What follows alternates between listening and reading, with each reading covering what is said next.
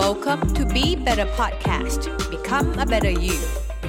ค่ะสวัสดีค่ะยินดีต้อนรับคุณผู้ฟังนะคะเข้าสู่ Be Better Podcast ค่ะแล้วก็สวัสดีพี่จุ๋มอีกครั้งนะคะสวัสดีค่ะค่ะ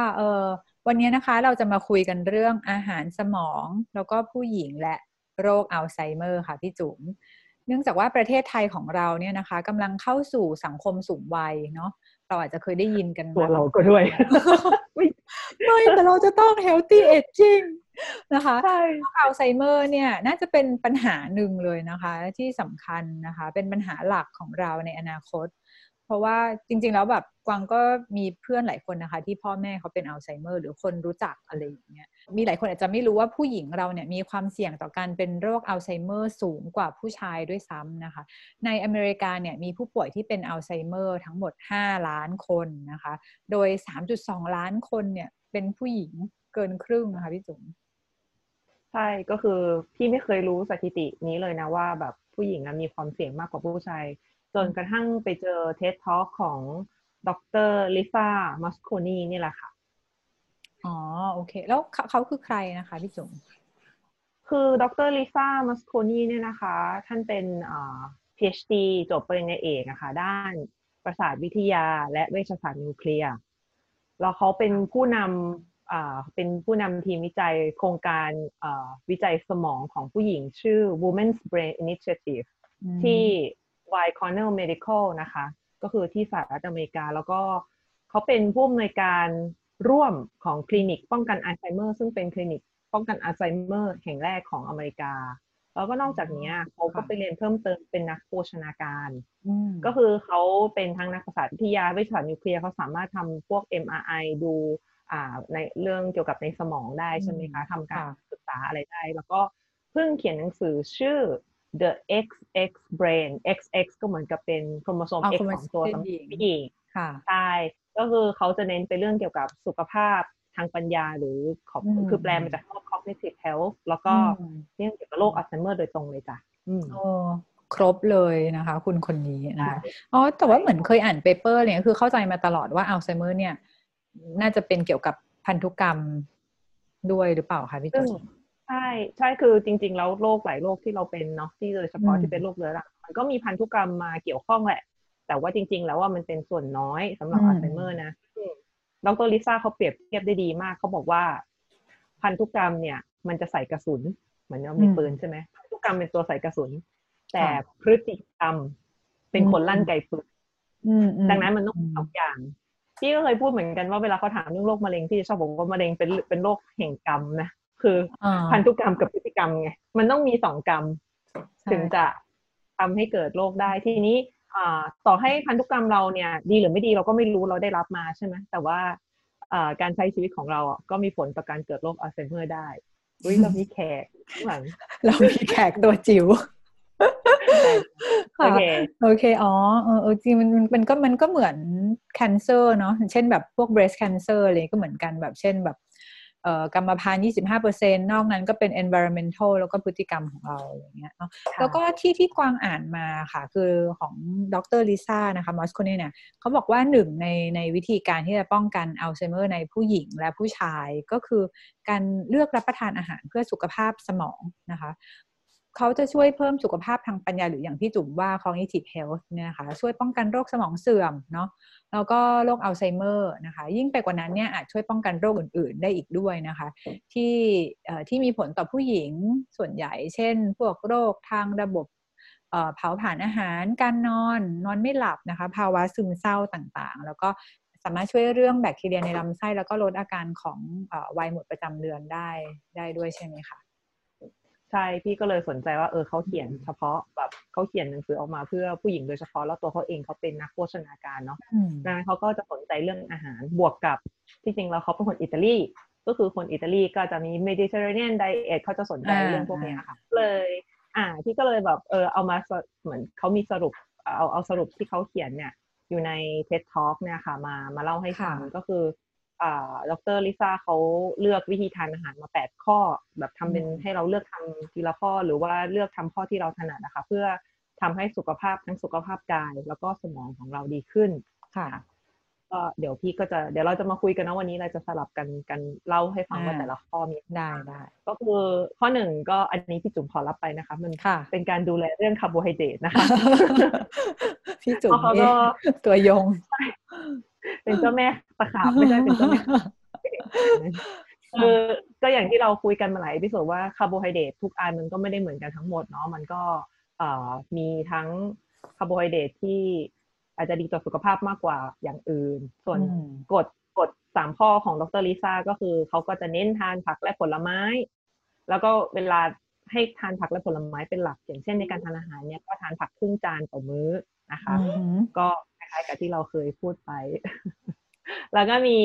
ทานธัญพืชไม่ขัดสีข้าวกล้องโฮลเกรนนะคะแล้วก็เลี่ยงพวกแป้งขาวพาสต้าขนมปังขาวอะไรอย่างเงี้ยแล้วก็เน้นพืชตระกูลถั่วค่ะหัวเผือกหัวมันซึ่งเป็นแหล่งของคาร์โบไฮเดรตที่ดีก็คือคาร์โบไฮเดรตเชิงซ้อนแล้วก็งานวิจัยที่ดร.ลิซ่าเขายกมาก็คืออ้างอิงว่าคนที่ทานผักใบเขียวอะค่ะวันละ 1-2 วันละ 1-2 เสิร์ฟเนาะ 1-2 ครั้งนะคะต่อหรือวันละ 1-2 มื้อเนี่ยจะมีปัญหาด้านความจำน้อยกว่าคนที่ไม่ค่อยทานผักแล้วก็ผักที่ไม่ค่อยเพิ่มน้ำตาลในเลือดก็คือผักใบเขียวทั่วไปนอกนั้นที่เป็นพวกหัวก็เป็นหัวหอมหัวบีทรูทฟักทองแครอทอะไรอย่างเงี้ยค่ะแล้วก็เราก็ควรจะทานไฟเบอร์ให้ได้จากอาหารนะพยายามไม่เน้นเกี่ยวกับไฟเบอร์เสริมก็ถ้าทานได้จากอาหารก็จะดีสำหรับผู้หญิงก็ 10-25 กรัมต่อวันโอเคแล้วก็ประเภทที่2นะคะที่ดร.ลิซ่าแนะนำก็จะเป็นพวกไฟโตเอสโตรเจนค่ะซึ่งไฟโตเอสโตรเจนนี่คือเป็นเอสโตรเจนที่เราได้มาจากพืชนะคะซึ่งบางคนอาจจะเคยได้ยินอยู่แล้วก็คือจะอยู่ในกลุ่มพวกถั่วเหลืองแล้วก็เมล็ดธัญพืชแล้วก็พืชตระกูลถั่วต่างๆนะคะโดยถั่วเหลืองเนี่ยเป็นสิ่งที่ถกเถียงกันมากเลยในอเมริกานะคะเพราะว่าบางคนก็ว่าดีบางคนก็ว่าไม่ดีหรือแบบคนเป็นมะเร็งแล้วไม่ควรทานหรืออะไรพวกนี้คือเราเคยได้ยินพวกนี้มานะคะแต่เราคิดว่าเหตุผลแล้วเนี่ยมันน่าจะมาจากที่เพราะว่าในอเมริกาเนี่ยมันมีเรื่อง GMO เข้ามาเกี่ยวข้องเยอะแล้วก็สารเคมีตกค้างมากนะคะเขาก็เลยมีดีเบตกันในเรื่องนี้ก็คือแล้วเขาก็ทานอาหารเสริมที่เป็นถั่วเหลืองในปริมาณที่สูงด้วยนะคะเลยอาจจะวุ่นวายนิดนึงนะคะยังไงก็ตามเนี่ยงานวิจัยล่าสุดนะคะเขาพบว่าไม่พบว่าถั่วเหลืองเนี่ยไม่น่าจะเพิ่มความเสี่ยงของมะเร็งเต้านมอย่างที่เคยคุยกันไว้นะคะแต่ดร.ลิซ่าเนี่ยบอกว่าให้ทานถั่วเหลืองแบบชาวญี่ปุ่นค่ะทานแบบชาวญี่ปุ่นคือแบบไหนก็คือเป็นแบบออร์แกนิกแล้วก็มีการหมักมาก่อนนะคะนอกจากนี้เนี่ยก็ควรทานพวกเมล็ดแฟลกซีดนะคะที่เป็นเมล็ดแฟลกซีดบดงาแล้วก็ถั่วชิกพีหรือว่าถั่วลูกไก่เนี่ยนะคะแล้วก็พวกแอปริคอตแอปเปิลมันเทศน้ำมันมะกอกพวกเนี้ยก็จะมีไฟโตเอสโตรเจนมาเป็นส่วนประกอบด้วยอะค่ะที่อยากจะเพิ่มเติมเรื่องถั่วเหลืองนิดนึงที่เราบอกว่าเป็น GMO เราไม่ได้บอกว่า GMO ไม่ดีนะเราไม่ได้บอกว่าของเป็น GMO เนี่ยมันไม่ดีต่อสุขภาพแต่ในเคสของถั่วเหลืองเนี่ยคือ GMO ของเขาเป็นการตัดต่อให้ถั่วเหลืองเนี่ยมันทนต่อยาฆ่าหญ้าดังนั้นพอถั่วเหลืองทนต่อยาฆ่าหญ้าใช่ไหมเขาก็จะฉีดยาเยอะมากเพราะว่าเขาก็จะได้ฆ่าหญ้าได้ทั้งหมดแต่ว่าถั่วเหลืองเขาไม่เป็นไรดังนั้นเนี่ยปัญหาตามมามีสารเคมีตกค้างในถูกเขาเยอะมากในผลิตภัณฑ์ถั่วเหลืองซึ่งมันก็อาจจะทำให้ว่าพอเราทานไปเยอะแล้วก็คนอเมริกาก็คือเวลาเขาทานคือเขาทานเยอะมากเ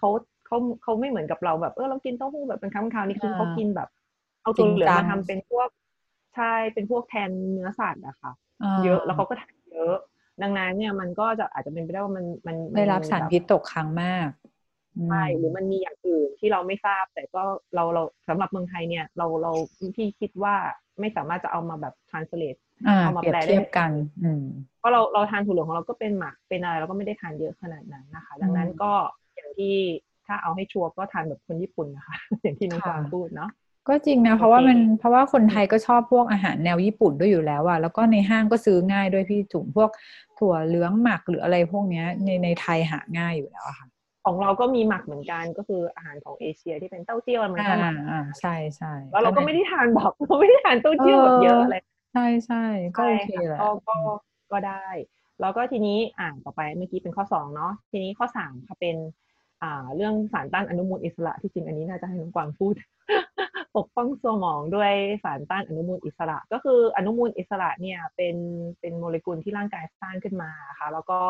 มันก็ทำร้ายตัวเซลล์ของเราได้รวมถึงเซลล์สมองด้วยทีนี้สารที่มาต่อต้านพวกอนุมูลอิสระพวกนี้ก็จะเป็นวิตามินต่างๆวิตามินซีวิตามินอีเบต้าแคโรทีนเซเลเนียมแล้วก็ไลโคปีนแล้วก็แอนโทไซยานินนะคะแล้วก็ก็สีแดงกับสีม่วงใช่ไหมใช่ใช่ใช่ใช่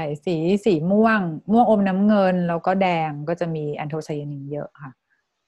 ใช่ค่ะทีนี้งานวิจัยของดรลิซ่าเองเลยเนี่ยเขาพบว่าอาหารที่อุดมไปด้วยสารต้านอนุมูลอิสระเนี่ยมันจะมียิ่งทานมากมันจะมีความสัมพันธ์กับระดับพลังงานในสมองแล้วก็สามารถป้องกันการเกิดพลักของอัลไซเมอร์คืออัลไซเมอร์ในบางทีเกิดมาคนเกิดโดยการที่มีตัวโปรตีนพลักอยู่ในสมองนะคะแล้วก็โดยเฉพาะในผู้หญิงเนี่ยสารต้านอนุมูลอิสระก็จะช่วยป้องกันเรื่องนี้ได้ส่วนที่อาหารที่พบมากก็จะเป็นเบอร์รี่ส้มเกรปฟรุตแอปเปิ้ลผักใบเขียวตระกูลกะหล่ำก็กะหล่ำต่างๆก็บรอกโคลีกะหล่ำปีผักผักคะนะคะก็หัวหอมแครอทมะเขือเทศสควอชแล้วก็น้ำวิตามินอีเนี่ยก็มีในน้ำมันมะกอกแบบเอ็กซ์ตร้าเวอร์จินนะคะคั้นเย็นใช่ไหมคะใช่แล้วก็เซเลเนียมจะมีอยู่ในถั่วบราซิลซึ่งเป็นถั่วเม็ดใหญ่บราซิลนัทอาจจะไม่ค่อยเหมือนกันแต่มีในข้าวโอ๊ตเห็ดแล้วก็ถั่วเลนทิลเนี่ยที่ไม่รู้ภาษาไทยเขาเรียกอะไรที่มันเป็นสีแดงๆสีส้มๆอะค่ะที่คนอินเดียเขาชอบเอามาทำอาหารนึกภาษาไทยไม่ออกอ่ะนึกภาษาไทยไม่ออกแต่ว่าเวลาไปดูตาม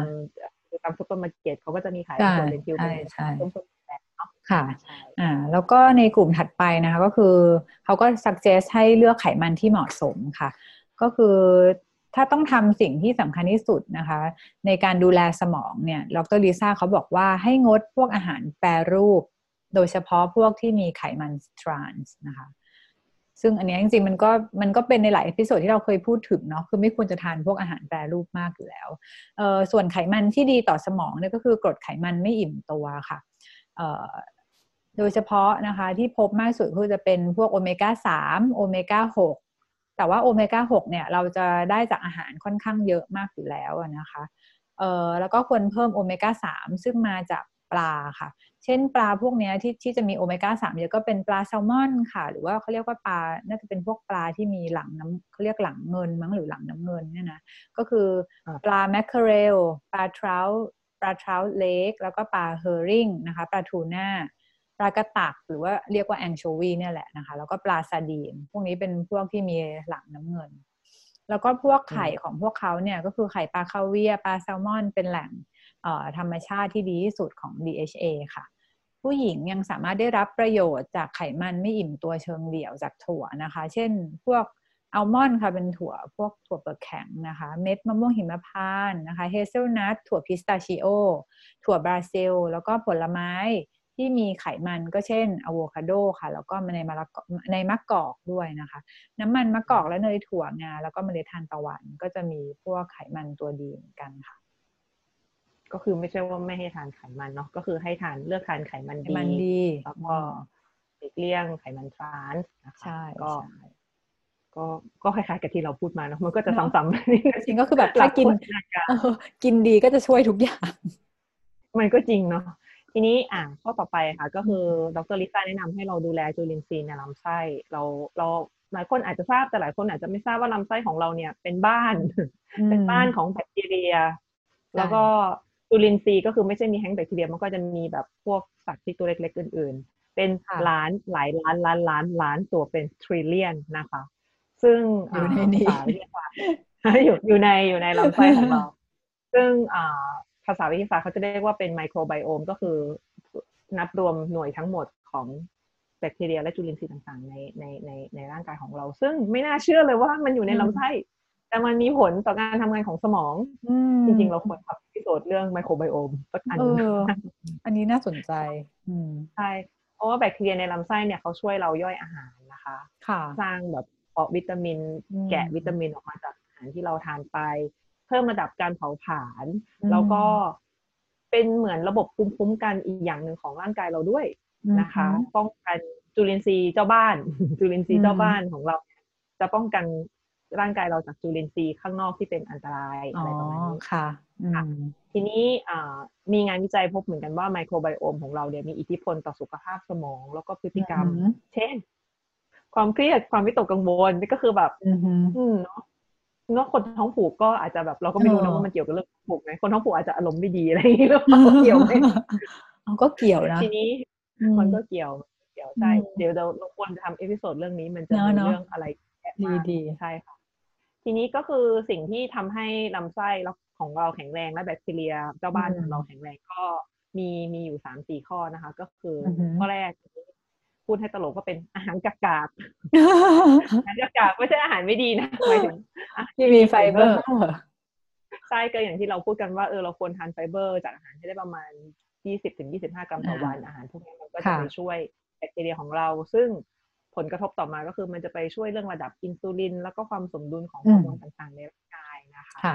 แล้วก็นอกจากนั้นข้อต่อไปก็คือเรื่องพรีไบโอติกก็จะเป็นคาร์โบไฮเดรตที่จริงๆแล้วร่างกาย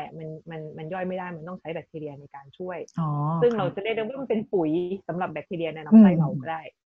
เพราะว่าเขาจะเป็นตัวช่วยเราย่อยเนาะก็จะเป็นพวกกระเทียมหัวหอมหน่อไม้ฝรั่งกล้วยกะหล่ำปีอาร์ติโชกพืชตระกูลถั่วมันก็จะมีถั่วลิกูถั่วแล้วก็มีบีนแล้วก็เลนทิลซึ่งไม่รู้ก็จะแปลว่าไงลิกูก็จะเป็นเหมือนกับถั่วแบบถั่วลิสงอะไรอย่างเงี้ยนะคะบีนจะเป็นจะเป็นยังไงเขาจะเรียกว่าอะไรเป็นถั่วมันจะมีถั่วมีเปลือกกับถั่วไม่มีเปลือกนะคะก็อันนี้จะเป็นพรีโอเคพรีไบโอติกแต่มันก็เป็นโปรไบโอติกใช่คือพรีไบโอติกเนี่ยมันเหมือนกับเป็นปุ๋ยให้แบคทีเรียส่วนโปรไบโอติกนี่คือแบคทีเรียเลยเช่นอาหารหมักต่างๆพวกซาวร์คราวกะหล่ำปีดองใช่ไหมคะซาวร์คราวโยเกิร์ตเอเฟียก็เป็นคล้ายๆกับโยเกิร์ตชนิดหนึ่งนะคะเพื่อแบบผักดองน้ำเกลืออะไรอย่างเงี้ยค่ะเข้าไปช่วยเพื่อเติมเต็มจุลินทรีย์กิมจิอะไรต่างๆก็จะมี3อย่างนี้ที่จะช่วยเรื่องแบคทีเรียในลำไส้โอเคทีนี้นอกจากแบคทีเรียแล้วค่ะพี่จุ๋มอีกตัวนึงก็สำคัญมากเลยค่ะน้ำนะใช่มันซิมเปิลแต่มันสำคัญมากนะคะก็คือให้ดื่มน้ำมากๆนะคะ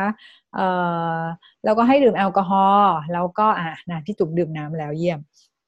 ดื่มแอลกอฮอล์แล้วก็ให้ดื่มแอลกอฮอล์เลยเหรอไม่ใช่แต่พอดี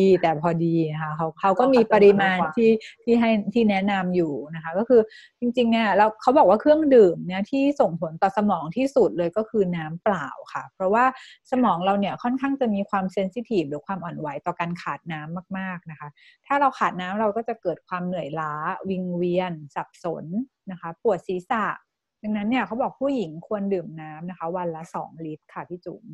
แล้วก็มีงานวิจัยบางชิ้นเนี่ยแสดงให้เห็นว่าการดื่มกาแฟในระดับปานกลางนะคะอาจจะช่วยบำรุงสมองให้แข็งแรงได้คำว่าปานกลางปานพี่จุ๋มก็ทานใช่ไหมกาแฟดำมันกินกาแฟไงดีใจมีข้อดีแต่พี่จุ๋มกินระดับปานกลางหรือเปล่าเขาหมายถึงว่าต้องคาเฟอีนเนี่ยไม่เกิน300มิลลิกรัมต่อวันหรือเท่ากับเอสเปรสโซ่ประมาณ 1-2 ช็อตค่ะหรือกาแฟแก้วเล็กนะแก้วเล็ก2 ถ้วยหรือประมาณ 6-8 ออนซ์เนี่ยนะคะซึ่งประเภทของกาแฟเนี่ยก็คือเป็นเอสเปรสโซ่ที่สดใหม่มีคุณสมบัติในการช่วยเรื่องแอนตี้เอจจิ้งด้วยนะคะคือชะลอวัยในกาแฟในขณะที่กาแฟสำเร็จรูปไม่มีนะคะพี่จุ๋มกินแบบไหนเดี๋ยวจะเล่าให้ฟังส่วนแอลกอฮอล์เนี่ยค่ะเขาบอกว่าถ้าจะดื่มแล้วก็ถ้าเลือกได้เขาแนะนำให้ดื่มไวน์แดงค่ะซึ่งปริมาณเสิร์ฟต่อแก้วก็คือที่ประมาณ150มิลลิลิตรแต่ว่าให้ระวังไว้นิดนึงเพราะคนเอเชียบางคนเนี่ยเขาไม่มีเอนไซม์ในการย่อยแอลกอฮอล์พวกนี้นะคะฉะนั้นดื่มแล้วเนี่ยตัวก็จะแดงแล้วก็ผื่นขึ้นก็รู้เลยนะว่าดร.ลิซ่าเนี่ยเป็นคนอิตาลีให้กินกาแฟเอสเปรสโซ่นะคะแล้วก็ดื่มไวน์แดงคือแบบว่าน้ำมันมะกอกเนี่ยแบบอิตาเลียนมากใช่ก็กาแฟก็พยายามแบบว่าไม่ให้เกิน2 ถ้วยต่อวันนะคะก็คือช็อตกาแฟมันก็ถ้าสมมติคนทำชงกาแฟเองก็กาแฟแบบที่บดประมาณ15 กรัมอะค่ะแล้วก็ มันก็จะมีคาเฟอีนไม่เกินปริมาณที่เขาบอกมาเนาะส่วนแต่สำเร็จรูปนี่พี่ไม่รู้ว่า1 ช้อนมันจะมีคาเฟอีนเท่าไหร่เหมือนกันแล้วก็ไม่ใช่แค่นั้นนะที่แบบไปซื้อตามร้านอะไรอย่างเงี้ยที่แบบเอาทูโกเป็นเทคเอาเวมาเนี่ยก็จะน้ำตาลเยอะอีกนะพี่จุ๋มกลับไปเรื่องเอพิโซดน้ำตาลเราก็สั่งเอสเพรสโซ่ไม่ใส่น้ำตาลใส่นมก็คือต้องฝึกไม่กินหวานนั่นแหละใช่ใช่โอเคทีนี้เรื่องน้ำกาแฟและแอลกอฮอล์อยู่ในแคตตากรีเดียวกันครบถ้วนต่อไปข้อที่ 7ที่ดร.ลิซ่าเขาพูดถึงก็คือพยายามลดสารพิษในอาหารเท่าที่จะเป็นไปได้อันนี้ก็มันก็จะไปลิงก์กับเรื่องเราที่จะพูดถึงเรื่องการล้างผักแล้วก็ปลอดสารเนาะเพราะว่ามันนอกจากจะมีสารเคมีนอกจากจะเป็นพวกยาฆ่าแมลงยาฆ่าหญ้านี่มันก็ยังมีสารเคมีอย่างอื่นที่มันรบกวนฮอร์โมนเราได้โดยเฉพาะผู้หญิงนะคะก็พวกแอนตี้เอสโตรเจนฮอร์โมนสารที่เป็นพวกแอนตี้เอสโตรเจนอะไรเงี้ยทีนี้ถ้าทานอาหารปลอดสารได้เนี่ยก็จะดีมากแต่ก็แม้แต่ดร.ลิซ่าก็รู้นะว่ามันไม่ใช่ว่าทุกคนจะสามารถมีโอกาสซื้ออาหารปลอดสารได้ดังนั้นแกจะบอกว่าเราโอเคเราพูดถึงเรื่องการล้างผักเนาะอันนั้นก็ช่วยไปได้เยอะมากทีนี้เนี่ยเขาก็แนะนำว่าอย่างผลไม้เนี่ยหรือผักเนี่ยถ้าเรากินทั้งเปลือกเนี่ยก็ลองหาซื้อแบบที่เป็นปลอดสารได้ไหมแล้วก็ล้างให้สะอาดแต่ถ้าเป็นอาหารที่เราปอกเปลือกอยู่แล้วเนี่ยเราอาจจะไปซื้อแบบธรรมดามาก็ได้เพื่อเป็นการประหยัดเนาะเขาก็เข้าใจแหละว่ามันไม่ใช่ว่าเป็นอาหารที่แบบว่าถูกทีนี้อีกอย่างหนึ่งก็คือสารในภาชนะพลาสติกค่ะพลาสติกคือไม่พยายามอย่าอุ่นอาหารในภาชนะพลาสติกนะอันนี้คือเป็นสิ่งที่ดร.ลิซ่าบอกแต่ของไทยเนี่ยก็ต้องเพิ่มซึ่งทำยากมาก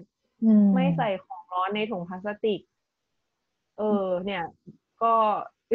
เหมือนในเอเชียมันยากเนาะเครียดเหมือนกันนะว่าจะทำยังไงแล้วก็หลีกเลี่ยงการใช้ขวดพลาสติกอะไรอย่างเงี้ยเราพูดถึงแบบตามร้านสะดวกซื้อเขาก็อุ่นกันทั้งพลาสติกอะเนาะใช่ซึ่งบอกตามตรงสำหรับพี่เองก็คือตอนนี้เวลาเราจะอุ่นอะไรเราก็พยายามในที่บ้านหรือว่าที่ทำงานเราก็หลีกเลี่ยงเราก็ไปใช้แก้วหรือพวกกระเบื้องเซรามิกอะไรเงี้ยมันก็ไม่ได้แบบยากอะไรใช่ไหมคะทีนี้ถ้าเป็นของตามร้านสะดวกซื้อเนี่ยถ้าพี่ซื้อพี่ก็จะเอามาอุ่นเองที่บ้านก็คือ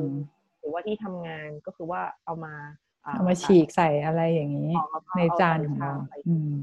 ใช่ค่ะก็พยายามเลี่ยงส่วนนั้นไปเพราะว่าเมื่อก่อนก็ไปซื้อแบบทัพเปอร์แวร์ที่มันเป็นแบบไมโครเวฟเบิลใช่ไหมทำไมโครเวฟได้ซึ่งเราก็ไม่ได้บอกนะว่ามันจะแบบมี